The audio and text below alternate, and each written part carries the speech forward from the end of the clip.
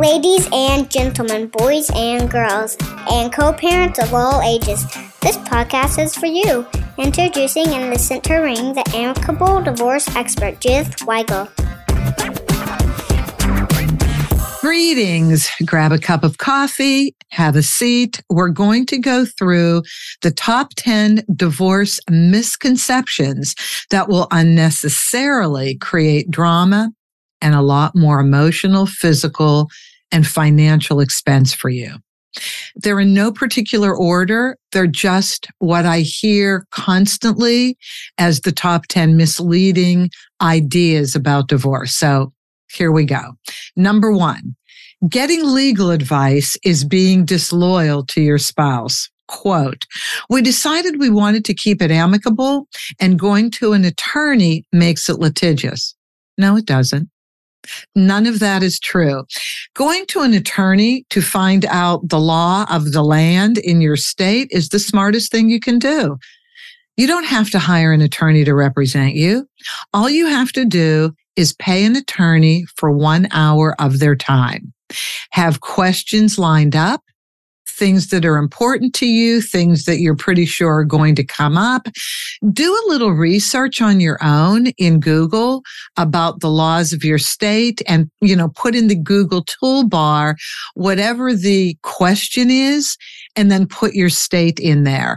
And what will come up are answers. And then you process that, print that out, and then take the information to an attorney and really go through with an attorney what your legal rights are, what the legal rights of your spouse are, and the decisions that you're going to have to make depending on what your assets and debts are, and if you have children or not, and whether there will be alimony/spousal support or not. Spousal support/alimony is very different in every state. Some states really don't even cover it anymore. So you do have to go to an attorney. I mean, if you have absolutely no money whatsoever, going to Google Law School, as I kiddingly say, will help you. And I mean researching on Google will help you. But you do need information. You cannot go through a divorce whether you're filing on your own, which good luck, by the way. It's the hardest thing to do is file on your own. But if you're filing on your own or going to one of these online services or going to a document preparation company, they don't have them in every state. They certainly do in California where I'm at because I do provide that service. But all of these people, none of these people can give you legal advice. They're not supposed to. Only an attorney is supposed to give you legal advice. And so you want to have an attorney that you trust. Now, I would say go to a couple attorneys because what you're going to find in the world of attorneys, not all attorneys are created equal and not all attorneys communicate well. And so what you need to do is go to a couple attorneys. Hopefully you can afford it. Just pay for legal advice. Just do a one-on-one meeting, whether it's on Zoom or in the office or on the phone. I would say Zoom or in the office. I think people should look at one another when they talk. I think it makes a world of difference when you're looking at the person you're speaking to and paying. But I think you should go to more than one attorney because, well, some attorneys may simply want your money and may scare you unnecessarily. That's why you should go to 2 attorneys. Obviously, I think 3 is the best, but not everybody will go to 3 attorneys. But go to 2 if you can. Go to 1 absolutely necessary. And so here's what you do. You do your own research first. You line up the questions that you have. You line up also the areas of concern that you have. And you take notes. So you do not drive in a car while you're on the phone with the attorney. And please don't go to attorneys and think that you're scamming them or not paying them, that they're supposed to give you free legal advice. Don't do that to anybody. When you honor an attorney's time, hopefully they honor you, your time, and your money. Pay them for their expertise and for their time. Do not try and get free legal advice. When you try and get free legal advice, your time with the attorney will be limited to 10 or 15 minutes, and you can't really accomplish anything with that.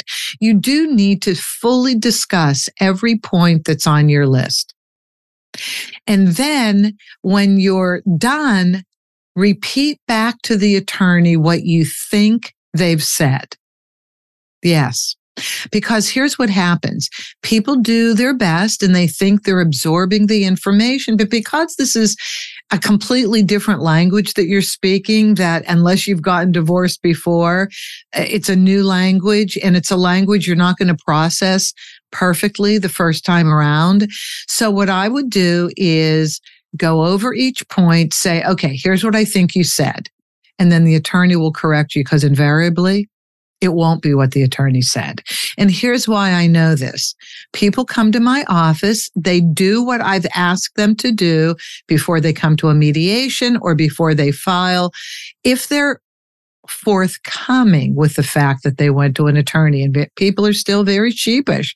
They don't want to say in front of their spouse that they've gone to see an attorney, which is absolutely the smartest thing you can do. And your spouse should go to an attorney. That's the smartest thing he or she can do. So anyway, people come to my office and they start telling me what their attorney said. And I'm like, first of all, I think you should go back to the attorney and readdress the question in this way. And by that, I'm saying you either picked up the wrong information, did not hear it properly, and you know how hard it is to repeat back perfectly what somebody has said just casually. If you try and repeat a story somebody's told you, you'll change some of the elements of the story without knowing you're changing them innocently. And that happens all the time. You're nervous when you're talking to an attorney, right? Nobody's comfortable. Nobody is calm and relaxed when they're talking to an attorney. They're hyper. They're on edge. They're in defense mode. They're afraid. It's an unknown landscape that you're walking into. So absolutely, you have to repeat back what you believe the attorney has said. And only then will you be able to repeat back what your attorney told you when you're in a meeting, in a mediation. And you really need to be conversant with that. And you know what? If you need to call back and have a second session, do it. It is so worth it, because it'll save you time, money, expense, emotionally, physically. You know, people really get sick during divorce. Stress kills. So you want to give yourself every opportunity to not have stress. You want to face the reality of the laws of your state. And you can only do that by talking it through with an attorney. And when you talk to two attorneys, you'll understand what I'm saying. Not all attorneys are created equal in terms of how they express themselves, in terms of how they explain things to the layperson, and in terms of talking to you in a way that may make you think you need the attorney when all you do is need information. The reason why people have to hire attorneys to represent them is because they can't speak to one another, and they really do feel that there's no level of trust, that the other spouse may be conning them, may be holding back assets, may not be forthcoming with information.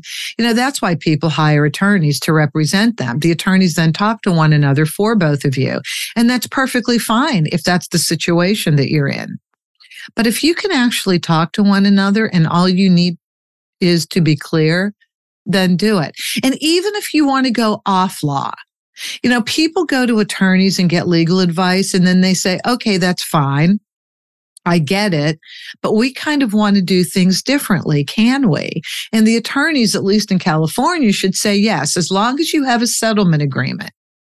That's the difference. As long as you have a settlement agreement and you're not asking for something that the law would never, ever support, then you may get rejected. But no, the law will support any division of assets or debts as long as there's a settlement agreement. The law will support no child support, no spousal support, as long as there's a settlement agreement and you can show that you can both pay for your children.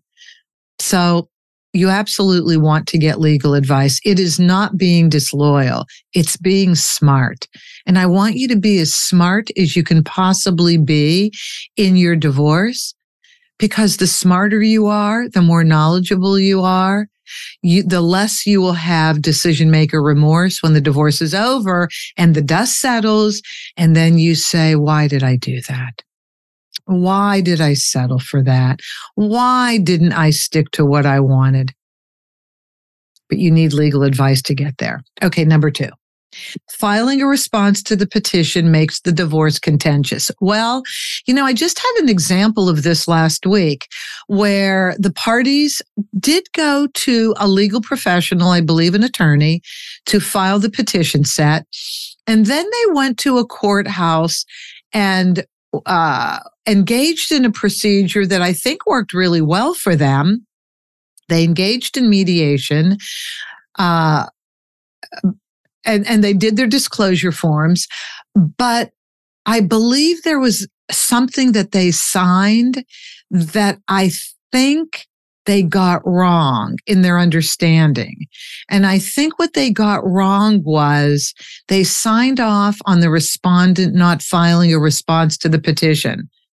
I think, and this is my conjecture until I see the forms, I think they signed off on something that stated they weren't going to go to trial, which makes more sense if you're going to use a mediator from the courthouse to work out your settlement. Now, it's a courthouse that I do file in, but not as often as Los Angeles County. Obviously, most of my clients come from Los Angeles County, and we don't have, to my knowledge, anything like that. But let's talk about filing a response. At least in the state of California, filing a response is arbitrary. I'm guessing it's the same in other states. I don't know that a state can force a respondent to file a response. But let's talk about the state of California, where most of my listeners come from. It is an arbitrary form. You are not required to file it. And filing a response does not mean you have a contentious divorce. Filing a response still allows you to have an uncontested divorce. So what makes a divorce contested? Going to trial. Hearings and trials. That means you have a contested divorce. That means you need the judge to make decisions for you, because you're not able to, even in mediation, come to some compromise decisions on your own.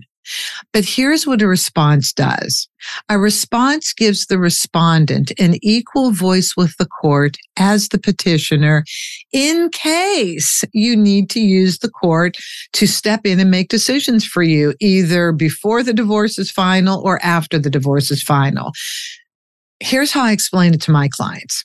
If you have minor children, and especially if they're young and you have a lot of years of co-parenting, decisions, custody, child support, the respondent absolutely should consider filing a response. The response form in California looks exactly like the petition.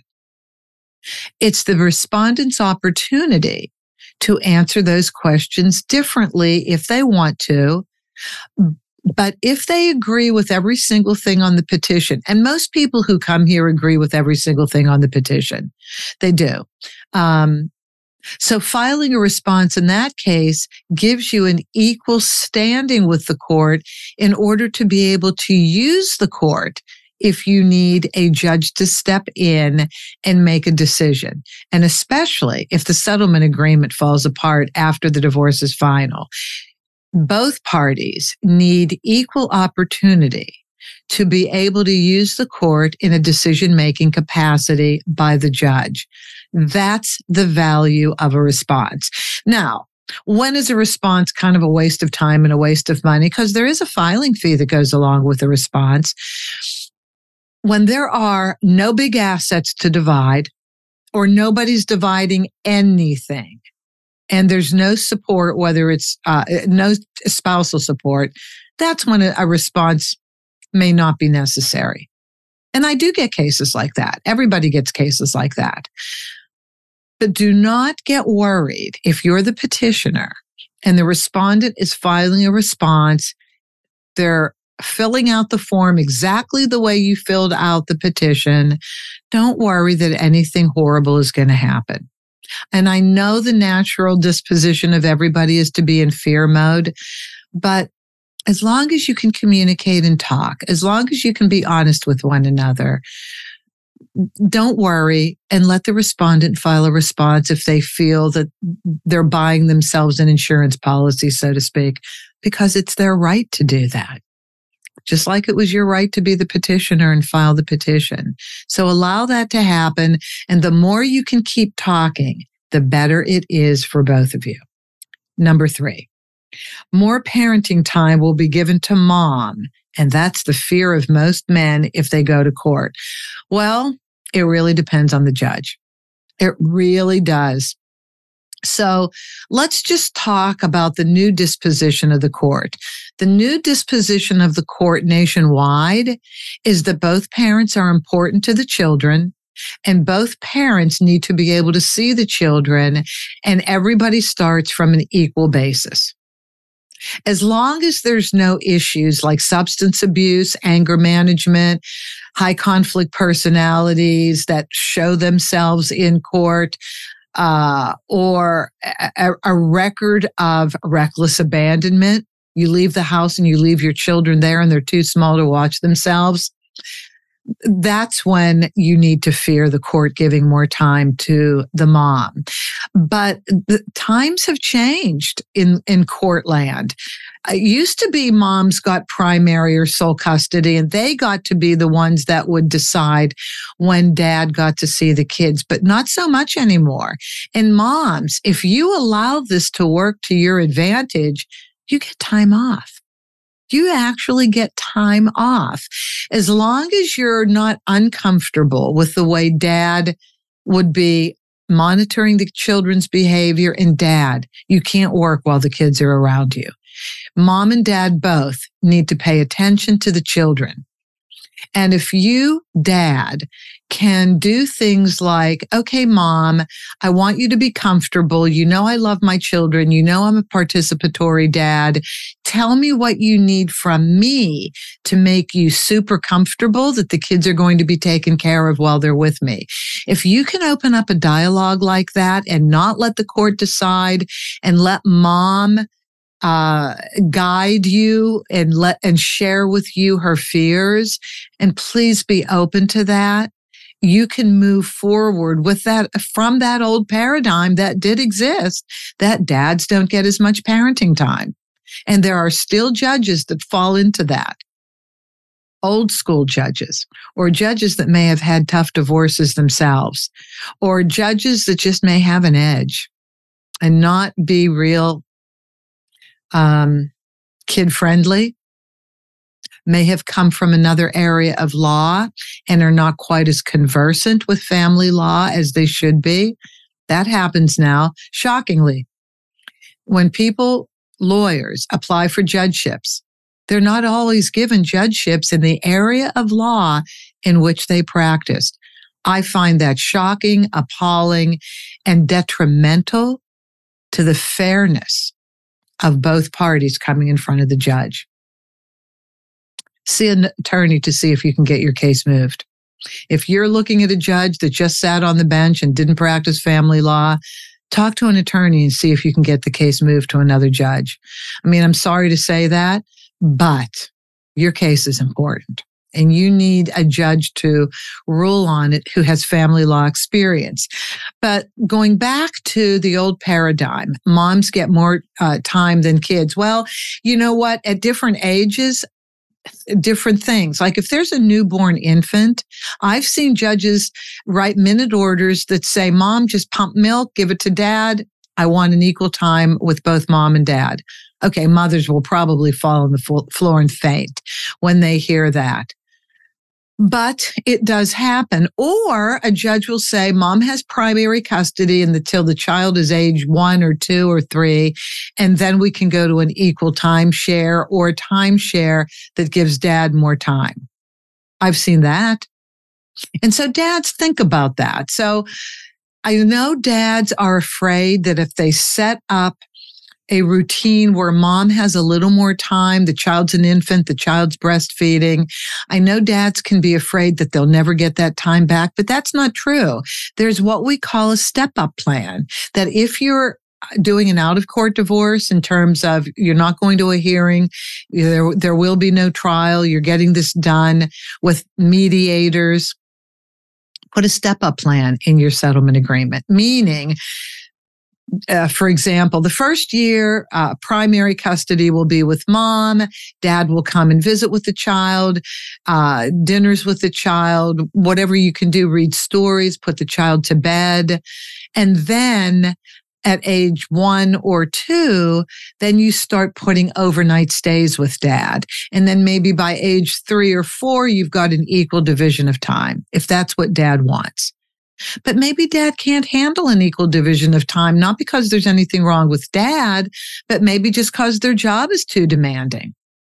And in order to keep money flowing so that the kids can be well supported, dad has to keep working overtime. Well, then dad, that's what you have to do. But make sure the time you have with your children is absolutely quality time. You look at your schedule at work, pick them up from school when you can. Don't send the girlfriend. God forbid, don't send the girlfriend. You want to really cause a stir with mom, send the girlfriend or boyfriend, whomever. Don't do that. Be participatory. Be front and center dad when it's your turn. Show up for the kids. Show that you want to do everything humanly possible to do exactly what mom's doing to provide an equal experience of parenting with the children. Do not drop them off at your parents' house consistently unless it's just for a couple hours after school. Maybe grandparents pick up the kids and you pick them up immediately when work is over. But when you have them at home, do not work until they go to bed. Be with them, do their homework, feed them. You're not going to have them for that long as kids. Enjoy every moment until you want to pull your hair out and they're teenagers and you want mom to have more of the time. Kidding. All right, number 4. The judge will see my side if we go to court, so you better do what I want now. Okay, no. Misconception. You never know what the judge is going to do. The judge is a wild card. The judge, first of all, has to follow the law of the state. Primary. The judge has to follow the law of the state. But with that, there's wiggle room in the laws of the state. I wish it weren't true, but there is. There's a little bit of wiggle room. Not everything is black and white. So, in order to keep control, don't go to court. Don't threaten going to court, though. That's ridiculous to threaten going to court. You want to threaten going to court? Trust me, it'll turn around on you. It'll bite you. Yes, it will. Do not threaten court if you don't get your way. Talk it out because you really, really, really never know what the judge is going to say. I am in shock at some of the orders I've seen coming from the bench. Appalled at some of the orders I see. I've seen orders that make zero sense. You've had expert witnesses talking about how one spouse is really screwed up, wrecks the car all the time, in and out of rehab, and they get time with the kids. I want to shoot myself when I see stuff like that. And I'm like, well, what is the judge thinking? What does the judge need? Witnesses to say things have gone wrong. Neighbors coming in to talk, judge doesn't care. I've seen egregious things come off the bench, and then I've seen really good decisions. But no, you don't know what the judge is going to do. The judge is not an emotional creature. Shouldn't be. The judge should deal with law only. So be careful that you understand the law And don't put yourself out there making threats. It really will come back to haunt you and make you look ridiculous. And you don't want that to happen. You want well thought out decisions every step of the way in the divorce process. Number 5, I'm going to hire the biggest shark lawyer known to mankind, and I'm going to win this. Okay, be careful, because the biggest shark lawyer may upset the judge. The biggest shark lawyer may make you look horrible, especially if your spouse gets somebody very knowledgeable, very intelligent, very studied, and can calmly, professionally, and respectfully hold their ground. Then that makes the rude lawyer an asshole lawyer. And you don't want an asshole representing you. But you do want somebody, and I'll use a case that harkens back to my last example, my last misconception. There are lawyers who only represent men. And their whole job is for parenting rights for the kids. I get why you want to hire a lawyer like that. Just make sure the lawyer isn't rude. Just make sure the lawyer is respectful, knowledgeable, thorough, and has a track record of getting a better timeshare. If it's about custody of the kids, a better timeshare, if that's why you're hiring that lawyer. But listen, I have a colleague who represented herself years before I got into the divorce business. She represented herself because she didn't have the money to hire a lawyer. Her ex-husband hired the most expensive law firm in California, $1,000 an hour lawyer. And the lawyer was rude and disrespectful and talked down to her. And she kept her poise, composure. She had done her research. She consulted with attorneys, so she knew the law. She made sure everything she submitted to the court was correct. And the judge actually admonished the lawyer for being rude and disrespectful to her. And the case came out well. It came out as it needed to come out, simply based on state law. And that's the way it should be. So yes, you can represent yourself against a rude attorney. The court doesn't like rude. The court doesn't like to see one attorney pummel a self-represented client, especially if a self-represented client handles themselves well. But then again, I had another client. I'm arguing different cases now. I had another client, very soft-spoken woman, made a lot of mistakes representing herself, didn't follow through with things like she should, didn't pull evidence together like she should. But she was such a meek individual. So the divorce dragged on long enough that she kind of got her sea legs more, was more knowledgeable about the law. And somehow her ex-husband found these lawyers that would represent him. And the last lawyer that represented him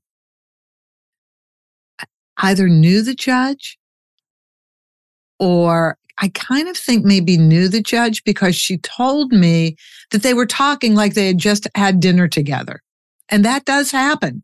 Judges and attorneys do have dinner together. I know it feels awful, but it's an incestuous business. I mean, what do? You tend to gravitate towards your colleagues, people you know. And judges were attorneys before they became judges.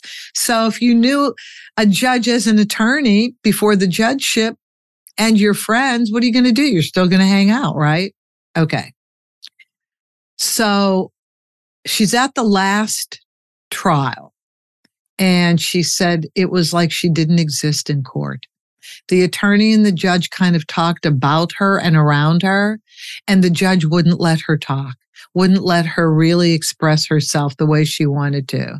And that's when I said, I think it's time to hire an attorney and really get this puppy turned around, because you tried. You really tried. And sometimes you just get a judge who's arrogant and prejudicial. You know, I used to go to this yearly annual event put on by a lawyers association. And it was mostly lawyers in the room. And it was about prejudices that everybody has, and prejudices that may affect cases, divorce cases. This was all about family law. And during lunch, there would be a whole panel of like 8 to 10 judges talking about their biases, being very honest about their biases and explaining to attorneys, now you know my biases. I fight hard against them, but please make sure your clients don't do anything to call upon my biases. Whether it's dressing like crap in the courtroom, it's appalling how some people show up. They don't consider the respect of the court important, and the court does. And it's understanding that you don't talk if you have an attorney. You can't just pipe up and start talking. You can't do that. So there's certain behavior that you have to adhere to. But, judges have biases. Get ready for that. Research the judge before you go in if you're self-representing. All right, number 6, the mediator or document preparer folks like me can give legal advice and consulting. No, and no. No, we're not allowed to give legal advice. We're not allowed to consult. In fact, even if you have an attorney mediator, they're not allowed to quote the law. You're supposed to go to separate attorneys, learn the law, and then come back. And if you're with a document preparation company, tell them what you want to see in the settlement agreement. If you're with a mediator, don't ask for legal advice. Come prepared to have a discussion about how you would like to see decisions go, but do not expect any of these people to give you legal advice. If a mediator, even an attorney mediator, gives you legal advice, they've become not neutral, because legal advice will favor one person over another if there's a dispute. And you don't want to take your mediator out of a neutral position. So do not expect consulting or legal advice to come out of anybody other than a bona fide attorney hired by you for you. Number 7, filing a huge brief or statement at a hearing will help you win the judge's advantage in court. Well, absolutely not. Do you know how little time a judge has to look over your case? Very little, 5 minutes. Before it's your turn up, the judge has like 5 minutes to look over what was filed. So I have begged people who wanted to do 50-page statements, 25-page statements. I have begged them not to do it. And in each and every time they've overridden me, the judge couldn't read it. There's no time to read it. And there's no time to process it sitting there with you standing in front of the judge. A wise judge once said to me, 1 page, 2 at the most. Be clear about what you're asking for. Do not regurgitate the entire history of the relationship. Don't need it. Deal in present time. This is what I would like. This is why. If you can nail it in 2 pages, this judge said, set me up to say, I get it. Give me a pen. I'm going to sign off. That's how clear, concise you want to be in a brief. So when I've inherited cases from attorneys and I see attorneys have written these briefs, I'm like, why? Why? You don't need all of this. And how is a judge supposed to find the time to read it? It will always work to your detriment to file something that's so huge that a judge has zero opportunity to understand what's in there. And then get somebody to edit it for you. People's grammar skills are not good. They really aren't. Punctuation, who's heard of it sometimes? You know, a judge needs to be able to have a clearly written document that just nails each point concisely, cleanly, clearly. This is what happened. This is what I would like. This is the situation. This is what I would like. And really and truly, if you get the right person to help you edit it, you have the best chance of a judge wrapping their head around what you're saying and say, okay, I get it. Do you have anything to say? All right, here's my ruling. Just get it to move quickly and get it to be clearly understandable. Number 8, the first person who files has the upper hand or advantage. No, not at all. Doesn't matter. No, because the thing in the petition filing, which is the first thing, is how you fill out the petition. You serve the respondent, and then they get to respond differently if they don't like what's in the petition. It's really that easy. There is no advantage to being the petitioner. There really, really isn't. Because the respondent always has the opportunity to file a response and answer things differently, and now you have to negotiate anyway. The petitioner, though, in some cases, has to be the person who moves the case forward now. So you can be waiting all day for your spouse to say, okay, I'm ready. Okay, I'm ready. Okay, I'm ready. And I am a firm believer in you need to go through the emotional divorce before you file for the legal divorce. So I think both people need to process the grief of the marriage ending and process the reasons why, not to blame, but to be self-reflective, to understand, and to learn from the experience of being married so that if you get married again, you'll have a different experience, a better experience. Sometimes one person has to lead the charge because the other person just isn't ever going to be ready. So you give enough time to go through the grieving for both people to process. It's not linear. You may have to wait up to a year after you decide the divorce has to happen. You know, you may be living in the same house, or if you establish separate households, do the best to pay the bills, do the best to support the kids, do the best to live, well, like nobody's hurting for things, and process that grief first. And then start the filing. Now, if that has already taken place and you still can't get your spouse to say, okay, I'm ready, then what will trigger the spouse being ready is that you filed. And so then you just have to take the lead and move it forward. And then once the petition is filed and you serve the respondent, now things go forward. And if you still can't get the respondent to move, even after you've served him or her, then you go to an attorney and you learn what the process is in your state for moving forward on your own. If that's possible, you can do that in California. Under certain circumstances, you can move forward on your own. I don't know what that's like in every state, but go to an attorney and they'll tell you. Because you can't stop a divorce from going forward. If somebody wants divorced, you're going to get divorced. One person can only hold up the divorce for so long. And that's why I say you have to consult a few attorneys, because some attorneys will allow it to drag out because they make more money. Other attorneys care less about the money. They care about the service. They care about the pain their clients are going through, and they know it needs to move forward. So that becomes a sticky situation in which your attorney may not be moving as fast as they should for you. Get another attorney. You don't have to stick with the same attorney.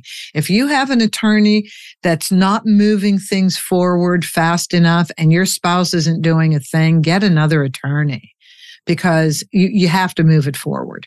You can move it forward. There are ways to do it. You just need to learn what they are. But no, the petitioner does not have an advantage unless the respondent refuses to participate. And then it's all about the petitioner, executing the divorce. Number 9, asking for financial damages because the marriage didn't work out. I've been asked that a few times. I want punitive damages. I want $100,000 because they didn't fulfill their marital duties. So no, that's not going to happen. No. Forget that. There's no punitive damages. You just get division of assets or debts. You get spousal support. You get child support. That's all you get. That's what divorce is.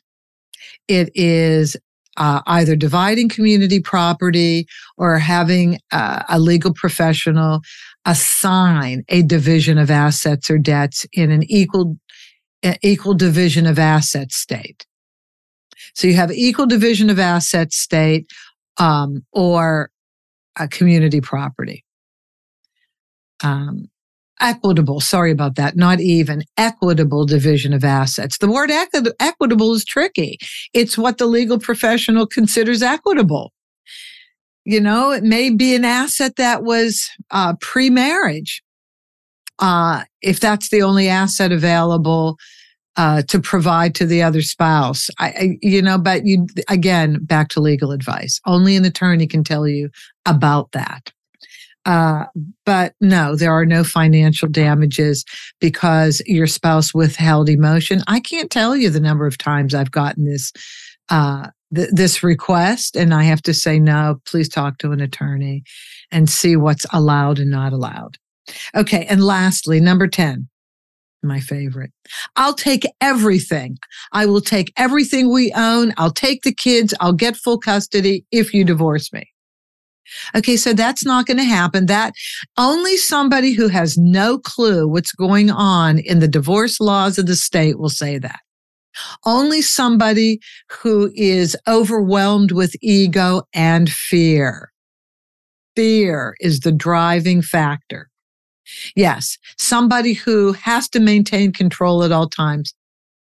We might be talking about a narcissist or a sociopath or somebody who has anger management issues and bullies. It's all of that. But no, nobody takes everything. And when people have said to me, in my first divorce, I was raked through the coals, she got everything or he got everything. And I know that didn't happen. If I sit you down and have you go through every asset, every debt, what was divided, what wasn't, what support ended up being, I believe I will find a different story. There is no state in the union that gives everything to one person. Just doesn't happen like that. Maybe there's very little money to go around. Maybe this is, you've lived in debt all your married life and you've lived beyond your means and there's nothing and everybody's in the poorhouse. Okay, that could be. But no, there is no state that gives every single thing to one person. So when somebody says to you, I'll take everything, I'll even get full custody of the kids if you divorce me, that's fear saying, I am so very afraid of being divorced. I am so very embarrassed that I would be divorced. Embarrassment is a big issue. I am so very angry that you would think you have the control over your own life to do something that I don't want you to do. That's what it's saying. Do not take that seriously. How can you take that seriously? Well, people do because they're in fear mode. And I get that. But when people come here and say that to me, I'm like, no, can't happen, not going to happen. Don't worry about it. Definitely see a lawyer, get your legal rights. This is where you're at right now. But no, not going to happen. No one's going to take everything from you. There'll be an equal division of assets and debts. We can run the software program for spousal support. And if there's children, child support. No. He or she is not going to take you for everything. It isn't going to happen. So don't even get in that argument. It's a pointless waste of time. Just say, well, we're going to involve legal professionals, so I'm just going to wait. What do you mean you're going to wait? I know what's going to happen, right? I know what the judge is going to do. I know what's going to happen. I'll get everything. There's no argument there. You can't argue. It's a pointless waste of time to argue, so don't bother. Just, all right, we'll see. I hear you. Things like that. There's nothing else you can say. And then walk away, disengage from the conversation. All right, so those are the 10 misconceptions in divorce that will cost you unnecessarily stress, money, physical health. Don't let these things happen to you. But let your other friends know about this episode. Have them tune in. This is extremely valuable information that we provide on a weekly basis, whether it's me interviewing people or me just sharing with you my experiences as a divorce mediator and document preparation company. Extremely important. Subscribe, like, do all of the right things to push this podcast forward so you and everybody else needing help getting through divorce can get solid advice. You can email me your responses. You can email me through this website, the amicableddivorceexpert.com, any ideas you may have for episodes. And as always, have an amicable day. That's our show for today. Thank you for joining us. Be good to yourselves, be kind to your spouse, and cherish your children above all else.